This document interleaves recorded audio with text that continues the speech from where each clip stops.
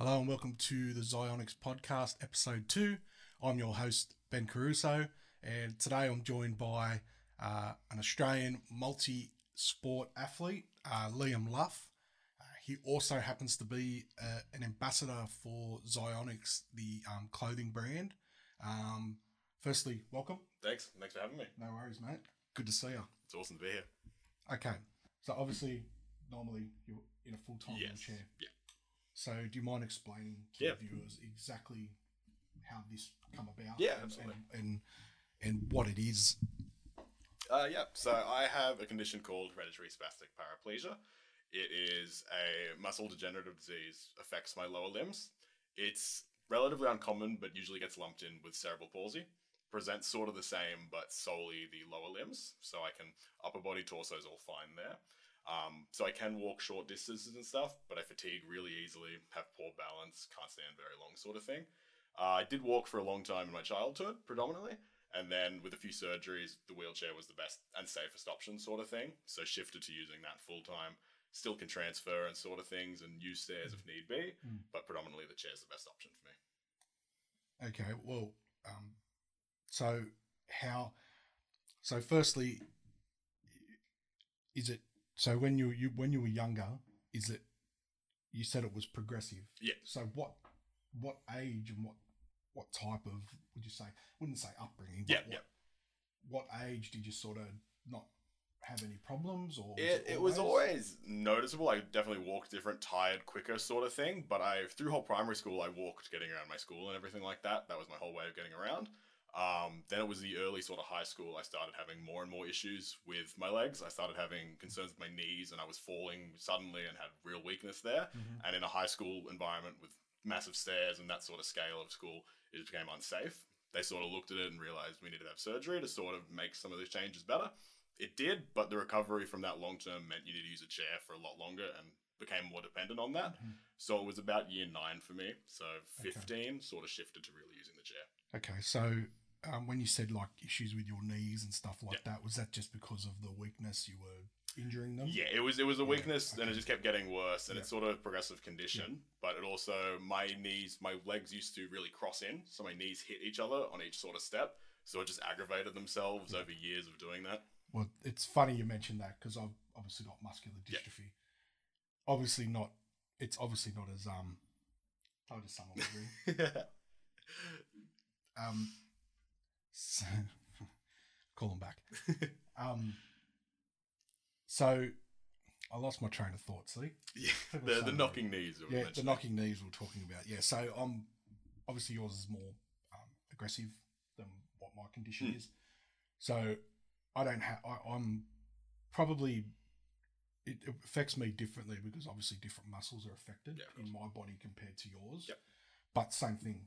Issues with knees, lockouts, that's the stuff I've got to avoid, because like one injury to a ligament or something, and my body doesn't heal like normal. Yeah, so you're not going to be mobile. And eventually, like touch wood, not, a chair might be in my future. Yep. And you just talked about like knees, my feet, when I walk sometimes if I'm fatigued. Yep. I'll clip that foot. Yep. And very familiar. Like the other day, I had a fall. Twisted my knee pretty badly, but it was my other leg. Yep. So I caught myself with the one normally because I over adjusted. Yep. I went to take the knee and I fell on that one. So it happens, but it's when I'm really, really, really tired. Yeah. So I just got to make sure that I'm looking after myself. Yep. In terms of just not overdoing it. No, exactly the same thing. Yeah, So. But anyway, wanted to continue on with yourself. Yep. So, in terms of, I think we spoke earlier, like, what category does your cerebral palsy fall into? Like, is it genetic, or is it I suppose there's other ones like your spinal nerves can be affected, but this one is genetic. Yeah, so it's like the name of it is hereditary spastic paraplegia. Yep. So it is genetic. So I got it from my mum, who got it from her father. So we started it, or my grandfather started it in our family sort of thing. Yep. And the odds are meant to be 50-50, it's passed down. My mum gave it to both my brother and I. And my uncle gave it the 2 of 4. So he kept the 50-50 going. My mum didn't. She gave it to both of us. But yeah, it's very potluck. No idea why it sort of started in my grandfather. I think he was the youngest of 11 or something. Only one who had it. But yeah, so it's been genetically passed through, and everyone's had it very differently. Everyone's dealt with it very differently. My mum walked pretty much. She didn't use a wheelchair or anything until she was about 30. So she had a very different situation than my brother and I did. Okay, so obviously it affects people differently. Massively, yeah. Okay. Which is, they're all the same. A lot of these genetic things, you can just get the worst. Yeah. Or you, like me, I didn't know till I was in my late 20s. Absolutely. So, and usually it's 15. When you said 15, I was like, well, so I guess, for me, I look at it positively. It's like, I've managed to live a normal life. Yeah. And it doesn't, I'm very lucky. Yeah. It's not as bad as I've heard and seen other stories. Yeah. It's the anxiety. Yeah, exactly. Of what the future holds. Definitely. I have that familiarity with myself being, well, where was I 10 years ago to where I will be in 10 years and then 10 on that? How's it going to go? But it's interesting I like having that discussion with people about people who've had a disability onset from birth and once you've had it later in life, the differences of how people view it. Because my view is actually very opposite to yours. I think it was probably, in my experience, easier having it from birth than being onset because you don't know anything else. So you immediately are brought up having you're familiar with, that's your life, and this is it. So there's no changes in my mind. The experience that you had, sort of thing, that would be harder in my mind. Going, I'm used to this experience, and then changing it. So it's always that thing. I'm interested in different people's perspectives there.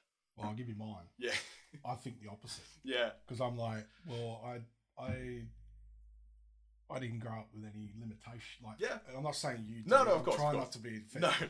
You would have to try very, very hard to offend me. I'll tell you that. You're not going to. So I look at it differently. I look at it like I know how good,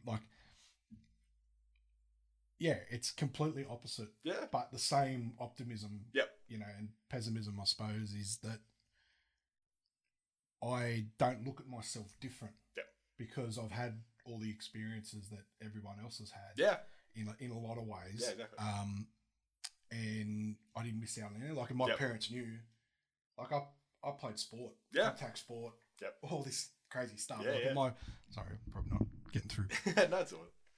But, so to me, if they knew, that would have been stopped. Fair, yeah. I wouldn't have had all the experiences. A bit more protective on it, sort of thing. But a lot of my mates today are guys I grew up playing local sport with. Yeah. Do you know what I mean? Like, they're the ones that I've probably, that's the commute. So I'm very lucky in a lot of ways in that side of things. Parents didn't wrap me in cotton wool. Yep. I've travelled overseas. I've done all the stuff for normal, But if they knew, so can you? I get that. It's very much a different approach. I've seen people who've had similar to me, but my mum is also similar to your parents. That my brother and I, we had the condition from birth, but it was very much we were never coddled or it was like, cool, go play on things. You're gonna hurt yourself. You hurt yourself. You learn from it. Well, that's interesting. It's very much just that approach. I suppose I'm looking at it from a perspective that my parents would be over, but how it would change, but you don't probably know. Wouldn't. Yeah, that was it. My mum was sort of just like, look, you're no different. You're thrown in the deep end, and my whole primary school, like everything you're saying, it was the same sort of thing for me. I still played rugby league. Looked stupid out there doing it, but I still played rugby league and like at school, still played all those games at lunch and sort of thing when I could. But no one really batted an eye for a while. Mate, it couldn't be worse than me. So I tried. Lot of effort. I was all heart. Yeah.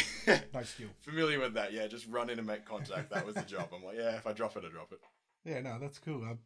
I didn't expect that to come. Yeah. In the conversation. But I guess, interesting. So, I guess I want to get into your sporting achievements. Where I want to start first is, did you have any like sporting heroes growing up? Was there an influence or someone there that kind of went, or was it just once you got in the chair and were doing athletic stuff in a chair that you're like, hey, I can actually do this? I'd kind of always had a bit of an interest in sport in general. I grew up obviously watching like NRL, being from the Shire, Sharks were the team. So I grew up watching like Kamali and Peachy and all like those sort of guys and loved that. But I didn't really have like sport as a core identity or something that I really founded myself on until a lot later in life out of high school. But even before the chair, I did play a lot of sports. And I think that was something Mum really pushed us to do, always be involved with things. Played T-ball sort of thing when I was like 6 and 7, just on a standard team. Did archery at a point. That was a short time. Yeah, tried that as something different where it wasn't as mobile, but still doing something. But just let me stop you there. Were you actually a good shot? No, not a chance. No? No, I was awful. I was probably only like 10 or so when we were doing it for a year. But no, it was too slow and monotonous to me. I was bored of it quickly. Because I find, like with me, since I've got my condition, my reflexes have gotten a lot better. Yep. Like, so if I like drop something, bang. It's just, I just thought it might actually give you a little bit more of a balance. Probably is. A little bit of an advantage. But as a 10-year-old, I think my interest probably wasn't there to really be able to judge. But yeah, I did a bunch. I played soccer for a year. Like, it was in a disabled team sort of thing, like a differing abilities. So I was walking at that team. But then it was really around... Well, which club was that? Because that might be interesting for people to know. I cannot remember. I was a kid. It was in Sutherland. Okay. But I cannot for the life of me remember the team. It's been 12 plus years since I had. Yeah, and how does that work? Like, so it was all just different abilities. Similar to how there's with the rugby league, there's the different abilities with that. You're talking about, is that the, what's the comedian's name? Yes, Adam Hills, yeah. Adam Hills. It's the same as that. So it's the sort of running game. I've read his book. Yes. So I know, I've just forgotten his name. Yeah, but it's the same as that. So it was handled the same. Well, we had a lot of people with physical abilities like myself who can run, but were a bit slower and balanced there. And we had some people with Down syndrome and sort of things like that. So it was a physical standing team. But yeah, it was done that for a year and that was a good experience. Soccer wasn't for me. And then it was pretty much immediately after that, we sort of found wheelchair sports. At that point, I still wasn't using a wheelchair for day-to-day life. But we had contacted and we found out that wheelchair basketball was starting at Sutherland. They were starting a small program there with just a few people. And my mum and I started going to that on a Thursday night at Sutherland in 2008, 2009. And sort of immediately fell in love with that. Immediately just felt so mobile, being able to be in the chair. Yeah. After all I was doing was playing sports where I was running and not a quick runner, be able to jump in a chair and go have that speed and be able to really feel on an equal level with everyone was an awesome thing. Well, just looking at you now, like you wouldn't you look fit, like you look big, like a normal bloke. And you know, obviously I've seen the guys play footy in the wheelchairs and basketball. A lot of them have just got lower limb injuries from work and stuff. Still super strong, powerful. Like when you blokes hit, when you guys in league especially in the top level, when you're a grand final day or a big game or like state of origin and all that, like use bash. It's no holds barred. It's full out there. Yeah. It came with time. I mean, as a child, I was a heavy boy. I was a big fella. I mean, not doing sports as much, more trying to, but with the impairments, I wasn't particularly great. And as a kid, poor eating habits. So sport was something that I was really pushed into, not pushed into, but I wanted to do as well to stay fit and maintain fitness even when I was a bit bigger. Yeah, which is important. Yeah, absolutely. And it's been super important for me and really stayed with that as something to gain my fitness, to gain my own confidence. And it's just been an awesome experience doing that. And wheelchair basketball was a real start of it. And slowly, after years of doing that, eventually rugby league found me. And I think what I've noticed is like basketball is probably the greatest, like the best sport that can actually go across. Like men play it, women play it. Wheelchair, it's a very similar game. Yes. Yeah. Because the rules are just so... It's 1-to-1 pretty much, as much as you can be. Exactly. The only difference is travel, and you push instead of feet, but it's no different there. All the other rules, they do it the same. Yeah. Same rim, 8 seconds, 24 seconds. We play the same rules. So what did you say? You push it? Yeah. You hold it? Yep. You dribble, same balancing sort of thing. You can have 2 pushes of your wheels, same as like a travel call. You push it more than 3 times, would be a travel. We don't have the carry rule, so you can put the ball like that, obviously, because you put it in your lap, so some players have different abilities there. You can do that. That's fine compared to the AB game. But other than that, if you watch basketball, you will be able to watch wheelchair basketball and immediately understand it as well. Yeah, no, that's what I was sort of getting at. Yeah. Like the way he's moving around the court one-on-one, trying to isolate, block plays, Yep. all that sort Pick of and stuff. roll, all that sort of thing. It's translates from the able game. Yeah, it's really cool. And I don't know how he's get the ball up there. I think that would be the hardest part. I've had a lot of my AB friends come and give the game a go, and they're like, oh, this is fine. And then when you actually sit down in a chair and you realize how high up the basket is from where you're sitting, they're a bit daunted by it, but it just comes with practice like every sport. And just for the viewers, AB means able body. Yes, sorry, yeah. So an able body person, which we played wheelchair rugby league. Yep. And there are guys that play for other reasons, like family connections are very common. Family connections. They might have a son that's got, they're trying to show them, hey, like, which I think's cool. It's awesome. I love, that's probably one of my favourite stories out of all of them, is like when you see a father who's got a son or a daughter and he's like, he's been forced to like sort of show them, this is the way for you. Yep. I think that's a really good part of it. And the other thing too, before we do talk about your rugby league, is the camaraderie when you play. Like, yeah, sure. As I said, like the semi-finals, State of Origin. I think I played City Country. Yes. Yep. A couple of years ago. That obviously the tempo goes up. Yeah. It's more competitive, of course, but 90% of it for the young people and getting into the sport, it's like everyone's just helpful. Yeah. The grassroots level of the game is such a community-based thing, and we mainly have our main comp at Menai, which has two divisions, and the second division is tier 2, so it's for the younger players and players who are one step behind the tier 1 sort of thing, so that developing aspect. And that's one of the best aspects of the game, where we'll have brothers, like you mentioned, we were talking about. We have brothers, one has a disability, one doesn't, being able to play a game together and really be able to have that experience. It's just amazing to watch out there, watching a little brother be able to play with their big brother, experiences they wouldn't have done. Yeah. And just a whole community vibe of that aspect where everyone can play. Where I played for years in tier 2 as well, and I played with my then girlfriend, now wife, who's able-bodied as well. So it's that sort of experience. You get to share something with somebody, which a lot of disabled people otherwise won't get to. Well, you just touched on it just then. Like, I've got 2 older brothers, but when you play sport, there's ages. Yeah. I couldn't play footy with them because they were 3-4 years older than me. Yeah. So you're going to get crushed. Yeah. If sure, it does happen as you get older. You can see with like, NRL, there's been a couple of twin brothers, think of the Walters brothers. Yep. And then you've got, that get to play, but that's elite level. Yes. They've got time to catch up. But if you're just a weekend warrior or just trying to have a bit of fun, that's it. Those 2 brothers, the one that's able-bodied and the one that's not, that's an experience that they wouldn't have anywhere else unless, they might, I'm not saying all the time, you know what I'm saying? Yes, yeah. So I think that, and for the people that might hear this and they, like, that's an aspect they need to consider. Yeah. Like your brothers and your family can join in, make a day of it. And as I said, the community and the camaraderie and everyone's happy and like, that's the one aspect of it I miss. Yeah. Honestly, is playing with I just think of, the 2 Finns. Yes. Yeah. And who's the other? He's a really good player for his age. Toby? Yes, yeah. We have a solid team down there with the team I was coaching. So oh, you were coaching? I was coaching the Sharks. So that's the benefit that we have. The real community, as you were saying, a lot of the older boys who play that tier 1 and rep thing give back and are coaching the tier 2 teams and the developmental sides. So that's what I did last year. I was coaching for that Sharks team, which is nice being from the Shire. So it was awesome to be able to sort of represent that side. They went to the grand final, came super close, only lost by like a try.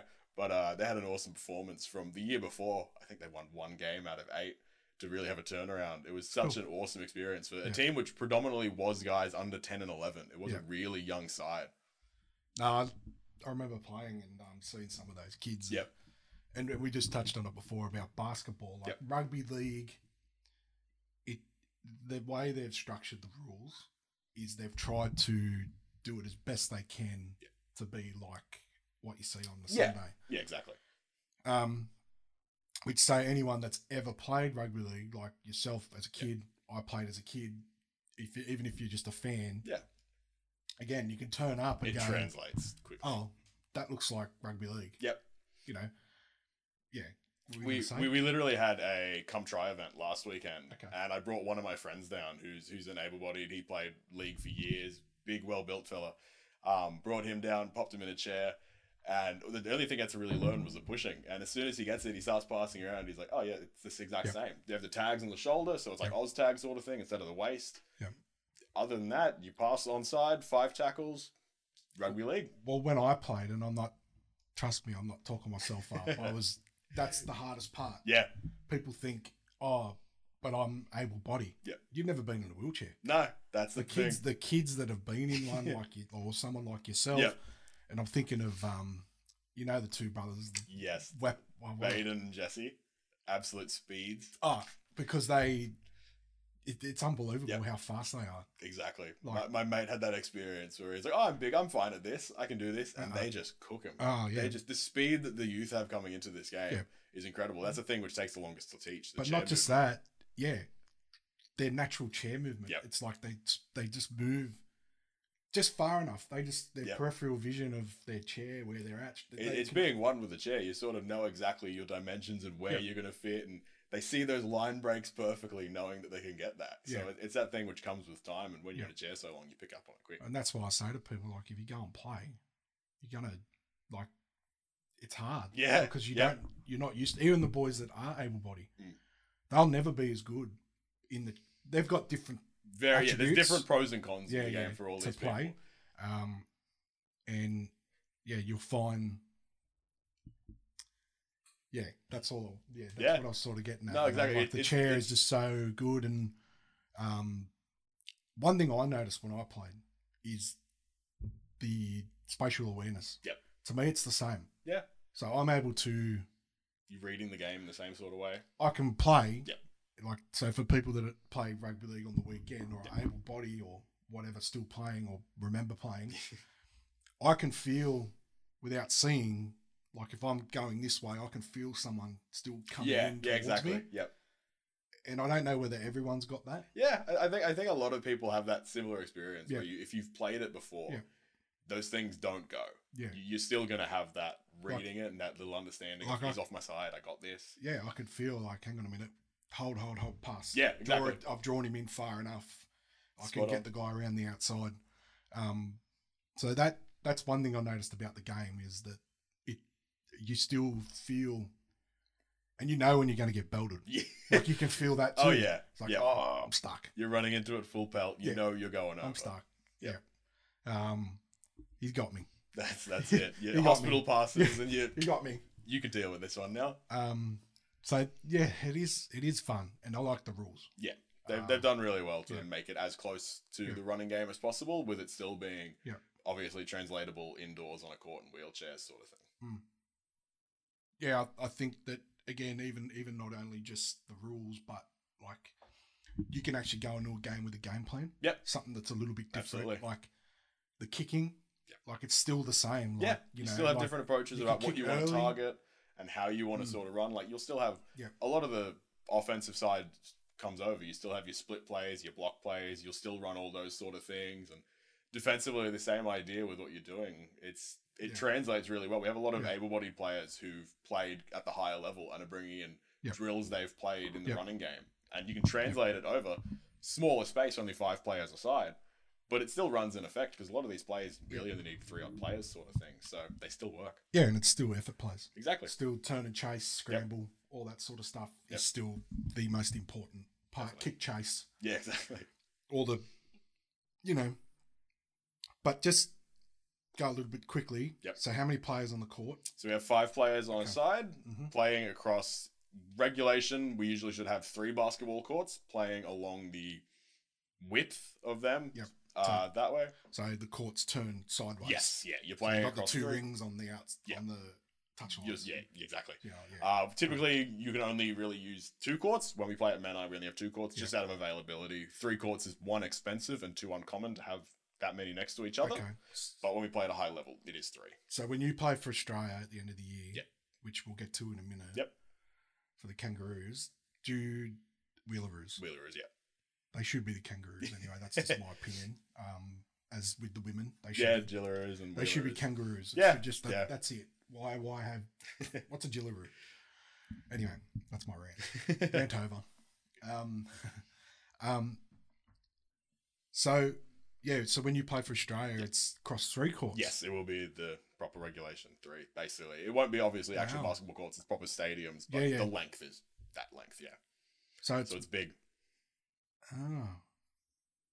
So that's a lot of space. It's a lot more to work with. So that's why the kicks become even that more important sort of thing. The kicking game changes everything compared to our local competition. When you play, we only really get to do it for like State of Origin. We had a month ago, we played on 3. And it's something you don't get used to. You only get to do it in our game once a year sort of thing. And you look at it and you go, wow, okay, there's an extra 20 meters you got to run, basically. You got to really account for that. We spoke earlier about the young, quick players. Yep. They're going to dominate. Yeah. Because they're so fast. When you get a good line break, it just makes it, there's so much more to catch, and you can get easy meters if you do take advantage of that, because there's that much more to cover. Wow. Jesus, you got to be fit. Yeah. Is it full 80 minutes, full 80, 40 and a half, and we have proper substitutions and everything, so the same sort of rules there. Okay, so you're under international, so how many interchanges do you get? I don't exactly remember. We only started using it for the State of Origin a month ago, and that was the first time I played with it. Obviously, I didn't have to worry about it. The coach just told me when to go on and off. But yes, that's something they've got to consider as well. So everyone's got to be fit to play basically full-length games at this point, to really just stay on top and sub out with injuries or tires, or you got to be able to jump back on the court ASAP. Yeah, well, that I suppose, like, you look at, I've seen guys just, I've played where I've gone to take off and my wheels just you're sitting there, nothing happens. Something's popped out and you're like, oh. Yep, a lot of the pit stops. You need that technician there to sort of get everything covered. So happens in the middle of the game, and you just got to sub out quickly, get someone back on, or change your wheel. Yeah, well, not that you'd probably care, but I've retired from Oh playing. no, but I still want to like get involved. Yep, that's why I've got you here. That's why I've got you as an ambassador. As people can see and hear, you're a really, really nice guy, bloke. Appreciate that.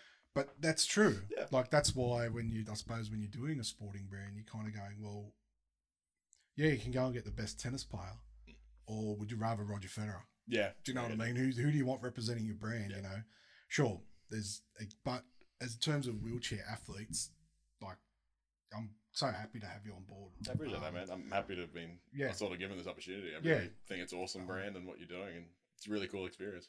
Yeah, no, I think that, even just getting, as I've always said, like, everything that I do, if it changes something or gets someone interested or changes one thing or gets through to a family that, hey, there is, or they see what I'm doing and go, hey, well, if he can do that, I can do that. Well, that's a win for me. Exactly. I view it the same way with how I sort of treat a lot of the giving back, like trying to do the developmental juniors programs.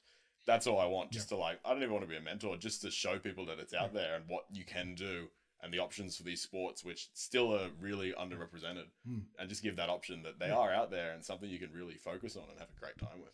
Well, I think I want to ask you go down a different track, but you look at like Dylan Alcott. Yep. Like Dylan, I'm reading his book at the moment. I'm struggling. Only because I've been so busy doing all this stuff that I just, I think the other day I opened up the book and I read like 3 pages and I was asleep. You know what I mean? Like, it's just, I'm just a bit, but I'll, if he's watching or listening, I will finish your book. Yes, I promise. Good. But you also started your own business as well. Yeah, I have. So do you want to, I'm not sure if that's still going or... COVID and then a few other things sort of got in the way, but it was the intention of trying to do disability support sort of thing as well. Because I'd had experience working with other companies doing that. And then I sort of looked at it and wanted to do that myself. And COVID got in the way and a few other matters. But at the end of the day, I came into it and my entire intention was if I can make someone a little bit happier, do something for one person, it was a win for me at the end of the day. Well, that's what I want to touch on. So forget about, you can start again. Yeah, the exactly. business is still there. Yeah. Like, it's not the end of the world. But just I want to touch on that. Like, you have a disability. Yeah. why was that so important? Because it's a buddy system, isn't it? Yeah, it was very much a real thing that I wanted to start it with was from my brother, who has my condition as well, but he also has Asperger's. And it was a real thing that we found. There's a sort of stigma a lot of people have with disabilities to getting support and getting those sort of things where they feel they're being cared for or doted on, and they feel like it's a very transactional relationship, and it just, especially in younger teens and those sort of things, that's the last thing they kind of want. They want to be able to have and go out and hang out with friends and do all those sort of normal things. So having someone who's probably an excellent carer and an amazing human being, but someone who's maybe in their late 30s or something like that supporting them, they don't have that same relationship and they feel it's a business or it's transactional or whatever. So that was my intention, to really try and get something a bit more peer-based. So getting younger and really try and build those relationships so they feel like they're more normal, air quotes, of having those experiences that typical teenagers do, and going out and doing that and not being afraid to take advantage of supports and what is out there, and getting out of home and breaking routines and being able to just explore and take advantage of life where they might be afraid to otherwise. Yeah. I think that's, when you told me that, it was just like, because that was when we had our first meeting and I offered you the role, in whatever role we've discussed in my business, or in ZYONX. And then when you told me that, I was like, hey, that's a really good idea. Like, in terms of not just but in terms of what you just said, having someone your age that, you know, that wants to care for you, but they're also your age. Yeah. You're close enough to you to be a mentor. Exactly, or having a positive relationship, which isn't sort of that transactional stigma or something they're afraid to take advantage of. And I don't know, but I would imagine that as sort of what we alluded to at the beginning, like, you knew from the beginning.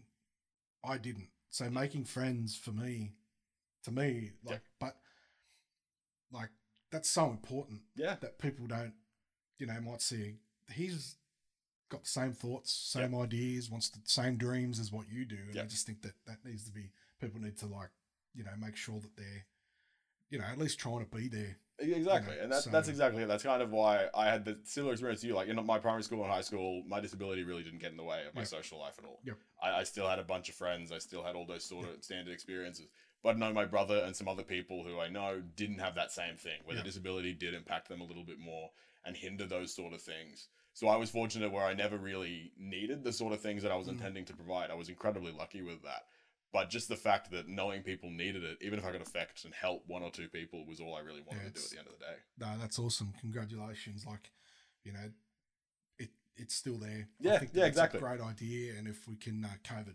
Yeah, stuff COVID and just inexperience, a lot of things got in the way, but one day hopefully to do something with it. But at least I made something happy out of it. So worst case scenario, mate, didn't lose anything from it. Credit to you. You're only a young man. So to do that, that's exactly. So there's two examples. Like, I'm doing what I'm doing. Yeah, you've done what you've done. Pardon me. And I think that that's the key. Yeah. To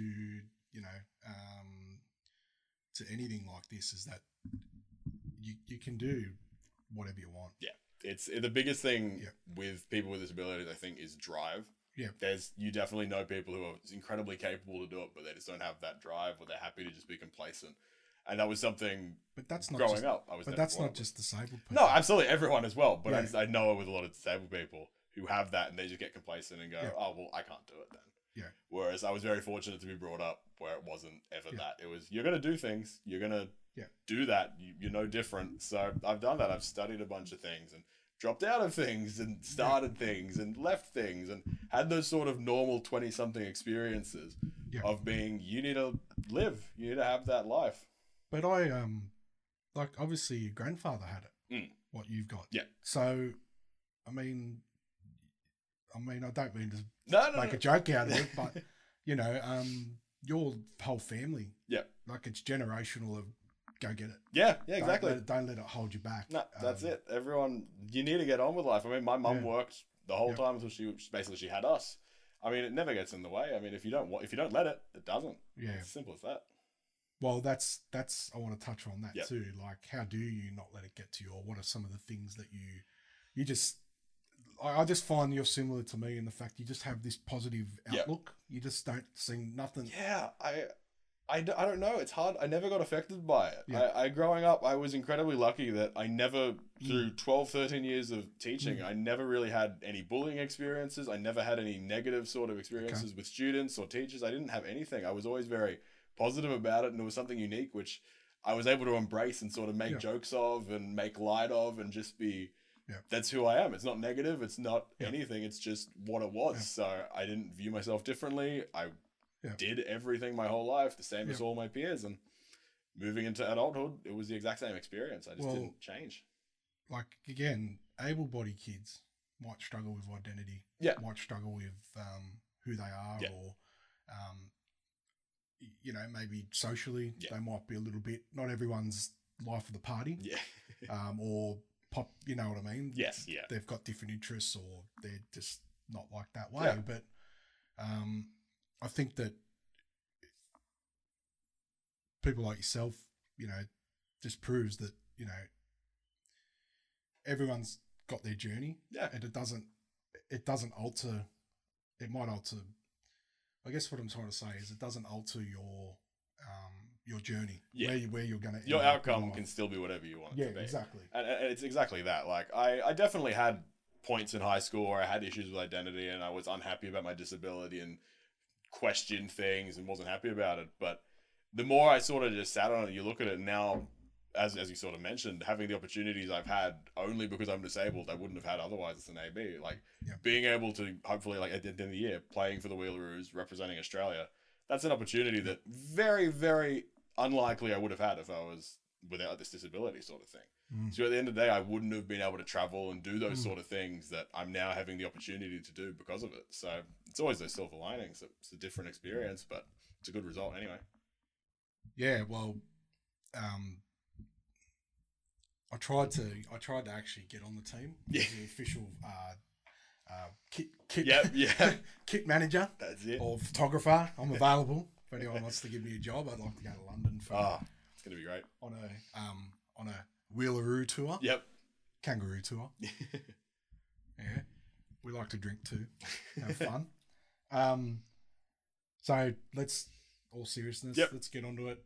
You've been selected for the Wheelaroos. To represent the Australia at the World Cup at the end of the year. So just explain to me like how you found out you were in the team, and you know what that meant to you and your family, and like you're gonna represent your country. Like it's still hard to sort of really realize that it's only a couple of months off now, and it's getting closer, and it's like that's crazy. That's a scenario I'm actually living. But we had, obviously the World Cup was originally meant to be in 2021, so this has been an even longer journey than we sort of originally anticipated. But it was about 2019, we had England come down and we played an Ashes test against them. And we had a few selection camps there where it was both some Queensland players and New South Wales, because we're the two hubs of the game at this point in Australia. We're doing some camps and selection stuff to play for that Ashes team, which was basically the warm-up to then going into the selection camps for the Wheelaroos in the World Cup. I just missed out on that. I trained and did that, and we selected a side of 10 with 2 shadow players, so 2 players who were on the side but wouldn't be playing. I missed out. I was apparently 13th, basically, so just shy of being a shadow player. And immediately from that, I sort of went home. I remember driving home from, I think it was out at Minto, so an hour-odd drive home for me the whole time, going, all right, I'm going to prove them wrong next time. I was going into the next camp knowing I'm going to prove them they made a mistake with that. And went down and watched it. I represented and played for the Blues against England, so I still had the opportunity to play them, which was really awesome. They're a tough side, so looking forward to now encountering them again at the end of the year, 3 years later. But we went into that, had a few camps every couple of months leading into selection. Really amped it up myself personally with my own fitness and football goals in 2020, even during COVID and everything. Really just had to try and stay fit on top of that and focus, because I just had that drive to make sure I got to this point. And when it wasn't like, so did you get a phone call from eventually from Brett? We had about 3 or 4 more camps of selection, and I kept after every training camp, I went home and I wrote down the names, and I'm like, all right, I should slip in here. He's a lock. I can get in here. I can make it. And we kept doing that and waited, and then It was literally right before my birthday at the start of this year. So in February, I got the call, and Brett told me that I'd made the side to go over there. So that was amazing. Pretty sure I pretty much immediately cried. Really? Yeah, I just was overwhelmed, man, because I was at that point where I'd put in my head either two scenarios. I was like, if I make it, this is incredible. Or if I don't, I'm young enough, I'll make the next one. And I was sort of running in my mind, that's fine. I'll make the next one. I'll be there next time. I don't, I'll be fine. They have a good side, regardless of what happens, we'll be fine. And then to get the call, I was like, oh man. So to get that, and then the worst part was being told, we can't announce it for a couple of weeks.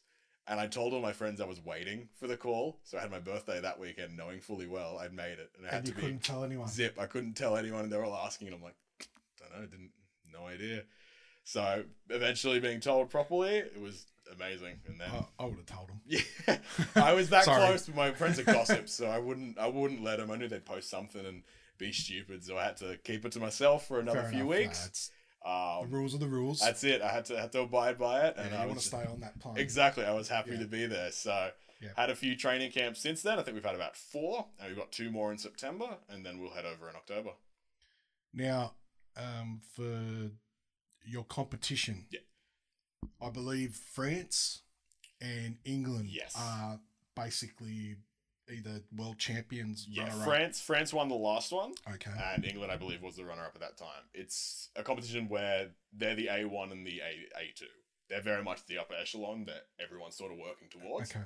And the last 4 years, the progress that we have made as an Australian team, looking at the side that we're going to take out there now, compared to 2017, is night and day. Yeah, it's excellent. Of course, those other countries have made progress as well, like seeing them keeping up with their competition and watching their fixtures. They're both excellent sides as well. So do they play each other often? They get the opportunity a lot more, being sort of closer. So that's why we're at a bit of a disadvantage. And especially with the rankings, it always looks a bit weird that we're so low in the wheelchair rankings, but it's because our last fixture was, as I said, the Ashes sort of test we did in 2019. Yeah. Whereas Wales and England and France play. Well, the Kangaroos, Australian Kangaroos, are ranked 4 in the world. I was going to say. Yeah. Like, silly. Come on.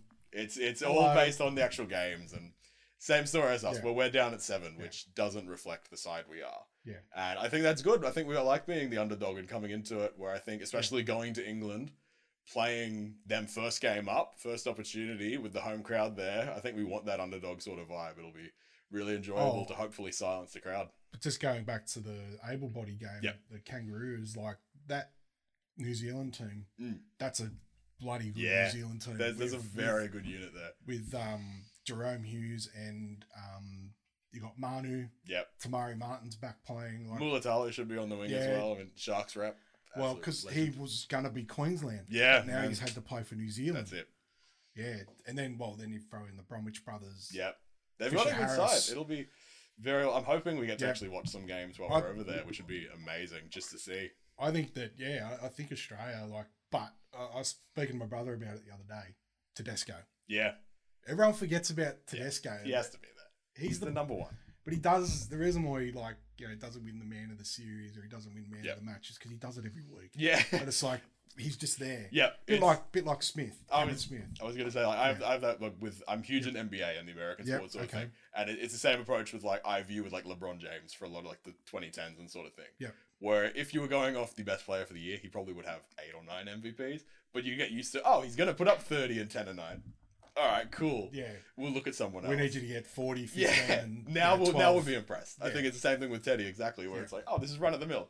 You ran for 200, cool. But I think that's the key, how to, but I think New Zealand, that they're going to be, not sure about England. I don't know. I haven't paid attention to who's going to fully be on their side. But I know, I think, Bateman. Yep. He's a great player. Yeah, he was excellent. Apparently he's coming to the Tigers. I was reading the talks of that. It'd be interesting.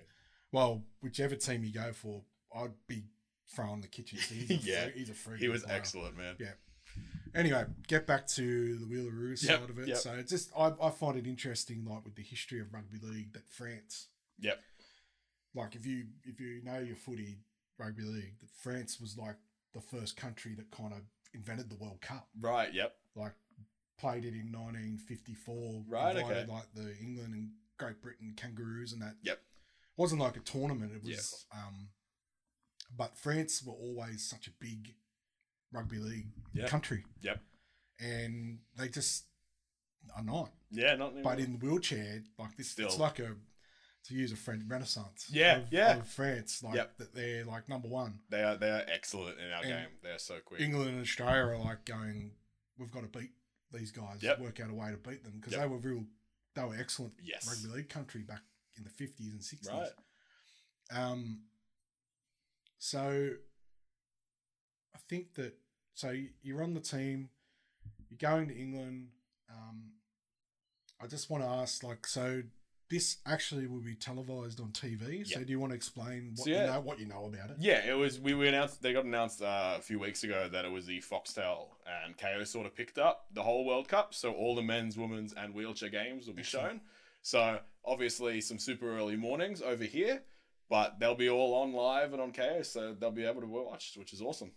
Mate, some of my favourite mornings. Yeah. Getting up, watching the Kangaroos play great. Yeah, seriously. Like, I remember watching them as a kid, but it'll be awesome. And I think at 1:30 is our first game or something. 1:30 in the morning. Yeah, I think one's 1:30, one's at 5:30, and one's like at 10:30 p.m., like a night late time. Is that a Saturday night? I think the 1:30 might be a Monday morning here, actually. So a really early wake up for that one. Shit. I think one was a Wednesday night here, 10:30, so a prime time, even later. If it was Saturday night, I'd probably still be going. Yeah, exactly. Just roll on. Just keep on, but yeah, we got 3 pool games, so they'll be the main ones. We know the fixture times on. And who's your opponents? So, So we got England, Spain, and then I believe it should be Ireland will be the other one. Okay. So these Spain and Ireland emerging, or are they challenged? Spain have always been great. We played Spain in Interesting. 2017, and they played them, and there was a very close game. Australia did get the win, but it was a very good challenge. From what we've seen, they've improved as well, as have we. So not sure where we stand, but it'll be a good game to watch. Absolutely. Ireland is a newer fixture to it. They as well were only brought in sort of late. It was originally meant to be Norway, but COVID sort of got in their way, so they had to pull out sort of last minute. So Ireland's filled the shoes. So I'm not too familiar with their game. I think they are quite a bit younger. So that'll be an awesome experience for them to just get over there at least. Well, as I just touched on before, it's amazing. Like talking rugby league in France and Spain. Yeah. Are competitors. Yep. You know, it's just, which is good. Like I suppose that's why they need to get behind. And I mean, when you're saying surprising, the other team that's in the other pool is the USA. Yeah. The USA's made it for our wheelchair, which is awesome to sort of see. So hopefully getting more American representation in rugby league and awareness of it after sort of the whole Toronto Wolfpack and everything. Yeah. More awareness of the game. Forget rugby league for a minute. Just talk about the United States, right? They do not lose any sport. That's it. And that's why even you look at like football. Yep. I'm talking about European soccer. Yep.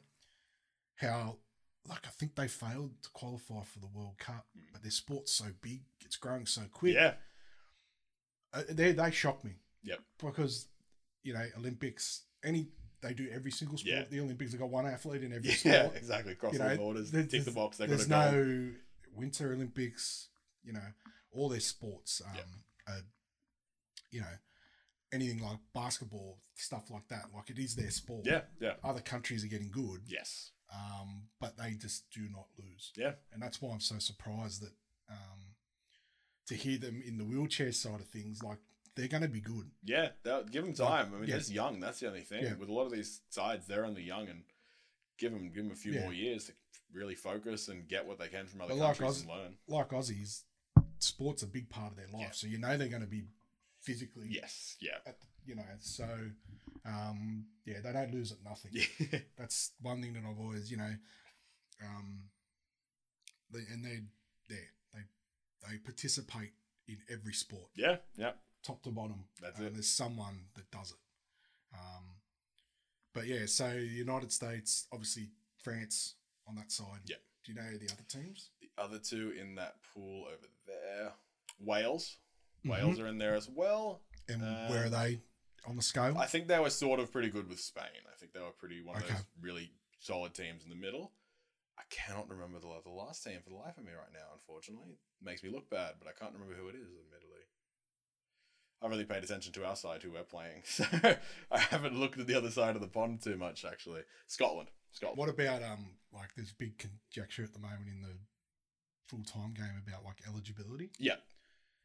would you be able to play? Is there another country you could play for? Think so. I think with our game, it sort of is just primarily where you're playing was the side you're sort of in. We haven't had too many guys going to other countries as far as I'm aware of, just because of like the distance and stuff with it. So I don't know. I don't think I particularly have any eligibility to play anywhere else, even if I wanted to, but wouldn't want to. I'm pretty happy here. Yeah, well, you made the issue. Yeah, exactly. But if you didn't, like I know, like my cousins, they played for Italy. Yep. So their team, the Frankie. Yep. Minicello, Tedesco. Right. Plus, they were all like sort of fringe first grade reserve today. Yep. Their side was pretty good. That Italian side, like, not one of them. They're all Australian. Yep. But I just remember that team. I was like, look at this roster. That's awesome. It's just because they were eligible. Yeah, right. Wow. So they obviously were never going to say the Italian coaches just went, all right, who we got? Yeah. And I think Minicello might have been captain coach. Right, okay, awesome. But teammates with Teddy. Yeah, that's crazy. You know what the game plan was? Yeah. Give it to Teddy. That's it. It's show now. No, that was so just the eligibility, but I also I think I could only play. I don't think my other side of it is Scottish, but I don't think that fits within the eligibility because they might have been born here, but even okay. It's like grand. Not familiar. I don't know how it works, but I just thought I'd ask you because if there ever comes a time, if there's more squads, blokes might go, oh well, I'm Tonga, Samoa. I don't know if they'll have. Yeah, I don't know. There's the hope they want to get more teams. I know we're definitely trying to start a program sort of in New Zealand. They really want to get more countries near us so we can have more of that competition and more international fixtures rather than playing the same New South Wales and Queensland competitions. Like we've got Canberra going now, which is really good as well.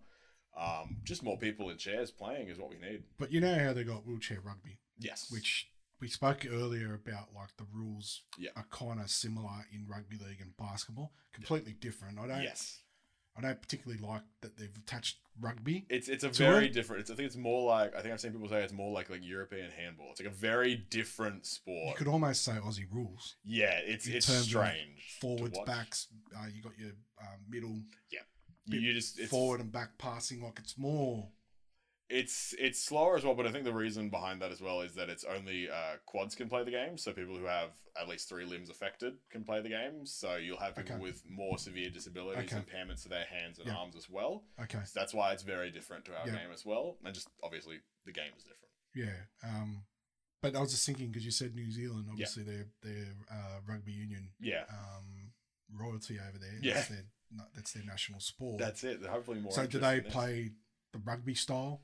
I don't know. I think so. I'm not too familiar with the whole rugby world of it because obviously I never played it. I couldn't play it, so I haven't paid too much attention to it. But as you say, like with Union being so big over there, there's obviously players and an interest there. So get him into league, which is the closest thing we have for disabled athletes. That's just what that's just what I was about to say. Is that like Kiwis can play rugby, like the skill set's the same. Yep.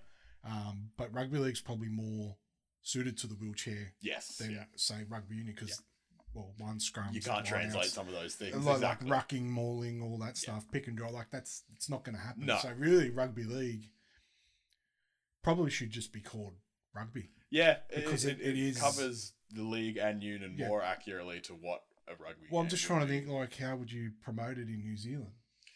Yeah, it's just league, so you just put it as NRL. Yeah. You probably run with it as the Warriors in New Zealand there and take advantage of those sort of things. But I suppose you got a fan base anyway.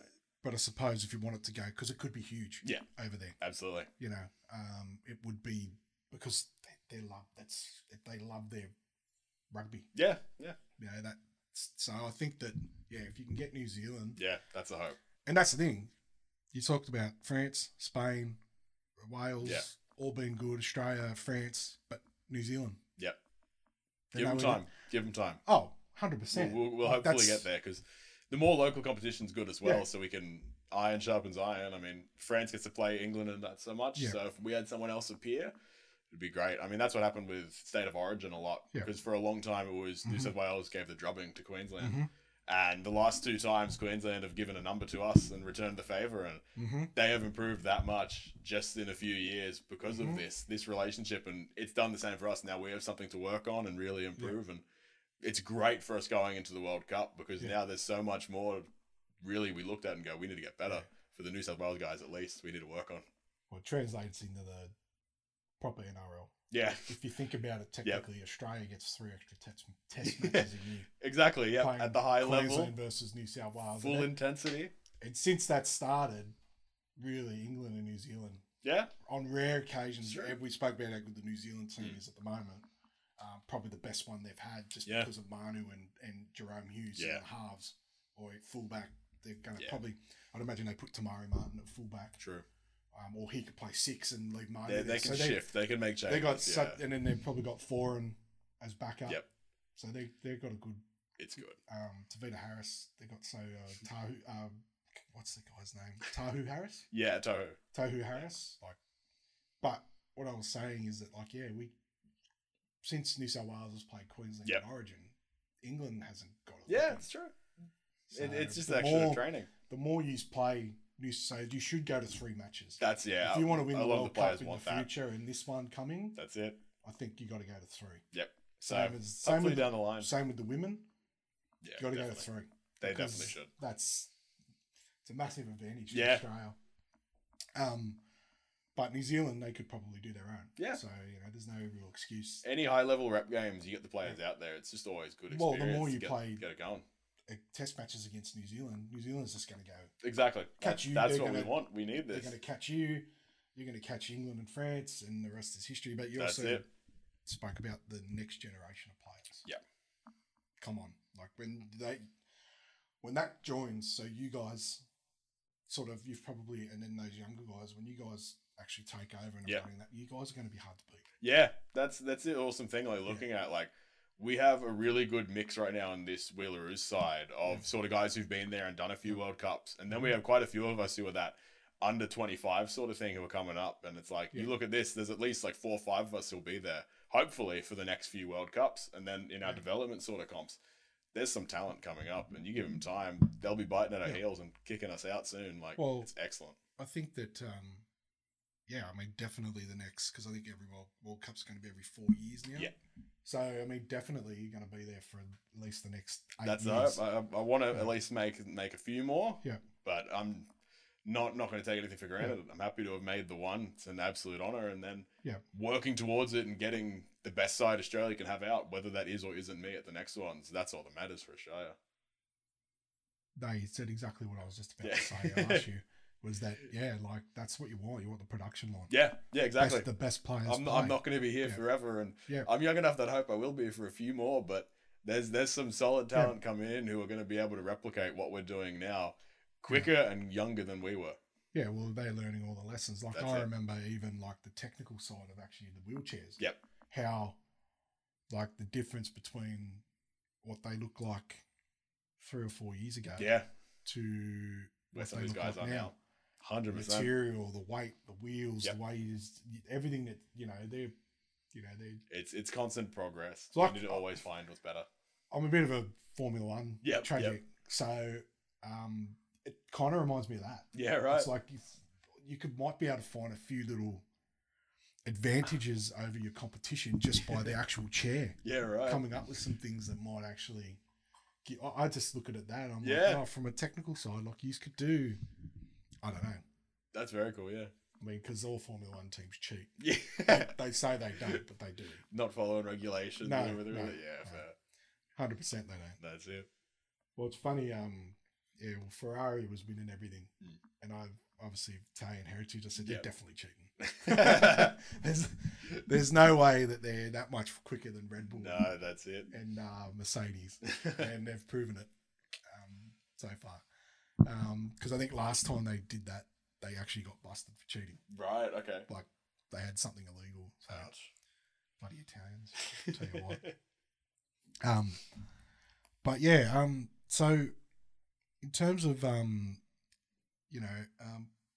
was there anything else that you wanted to say to people that I may not have touched on, or we sort of covered it, but with disabled sports, wheelchair sports, this is the great benefit of them, especially in Australia, is that they are so inclusive that everyone can play it, and it's just, I think that's something that I recommend to everyone. I've had all of my mates come down, my able-bodied mates come and give it a go and sort of thing, and they're just an amazing experience. But we've had players who are temporarily injured, or they've done their knee, or they've done their ACL, and playing league or something, and now they can't play for a year, but pop them in a chair and they can still have that experience and realize they fall in love with it, because it's no different at the end of the day. Yeah, well, that's what we touched on throughout, like the peripheralness and the sensibility of like feeling it. It's similar. So you're saying when someone's injured? Yeah, we've had a few people who've done that, who've come and played. They've had leg injuries or knee injuries from basketball or league, and then we tell them, well, while you can't play your running game, come live this a go. Well, yeah, you probably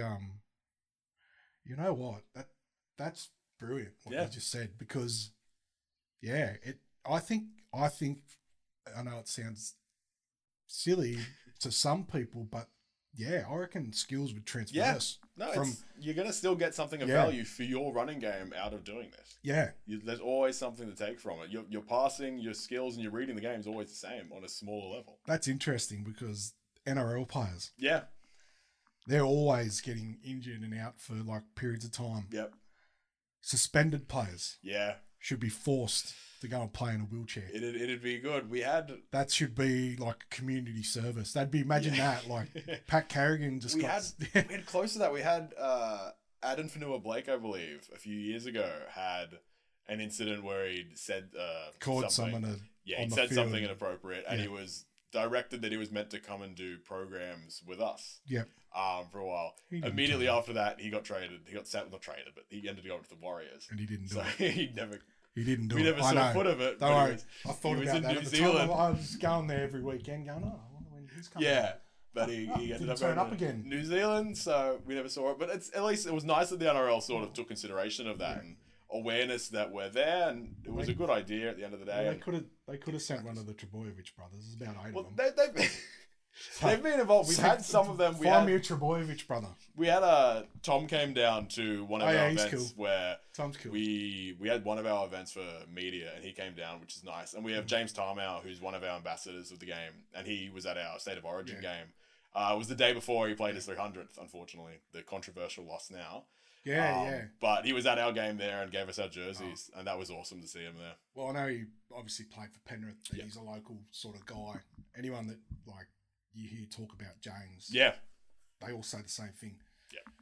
He's big, scary, but he's the nicest guy. He's an absolute gentleman. He spent a lot of time with us. He's come down to a few of our events, and he's always the first to chat with everyone, spends a lot of time in the chair, and really just interested. And we had, fittingly, another Tiger connection. We had Brett Kamali, was another of our ambassadors, and he's been involved and come down a few times.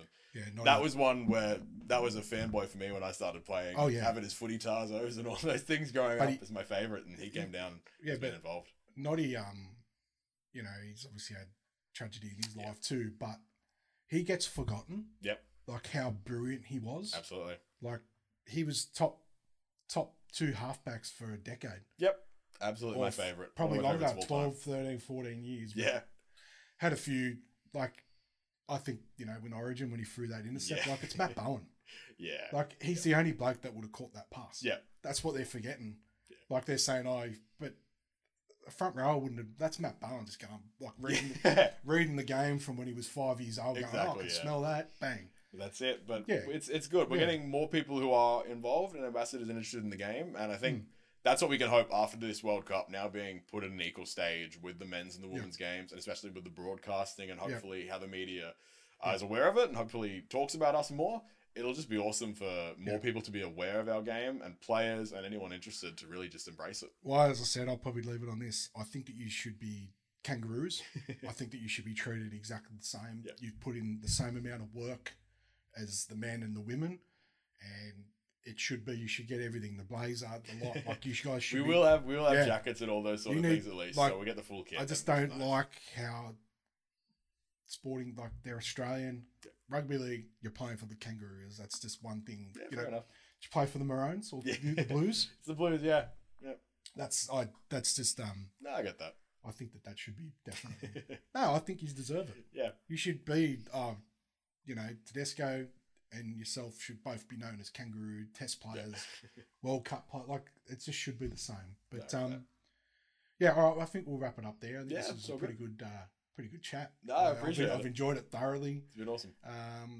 I think we touched on fair few topics and didn't get too deep, but we did, you know. It was good. Yeah, I mean, I enjoyed it thoroughly. No, so of course, man. thank you for your time. And No, it's been great. best of luck at the end of the year. Thank and, you. I'm sure we'll do some things leading up to Yeah, that absolutely. for, We'll chat again. for ZYONX and that. Definitely. So just before you go, Yep. I've got a discount code for Liam because he's an ambassador of ours. It's just Liam Luff 10. Sweet. So anyone that wants to jump on, buy a hat. Oh, you're going to get a couple of hats too. By Beautiful. Because you're my ambassador. You get some freebies. But so, yeah. So I guess, what was I saying? I think you were wrapping up. Was I wrapping it up? Yeah. So I guess, yeah, I think we'll just leave it there. Too easy. And all the best, mate. Awesome. Thank you. It's been awesome being here.